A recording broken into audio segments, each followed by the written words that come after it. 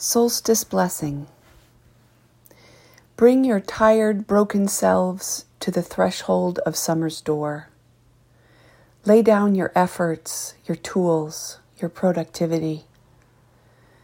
Take your shoes off and become a woman again, who delights in this welcome change of season, where the light is the longest and we stay up late to revel in it. This day tells us the dark days do pass, and the stories we tell ourselves that they never will are wrong.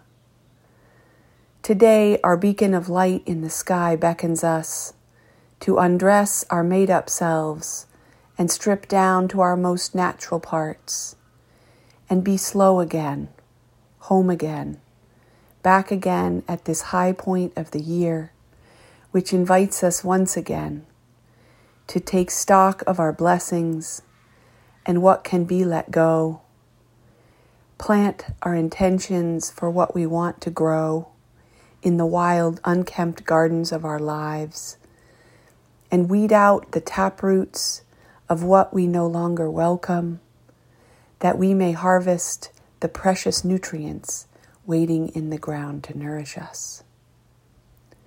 Today we give thanks for the women in our lives who inspire us and support us to be the best bouquet we can arrange of ourselves.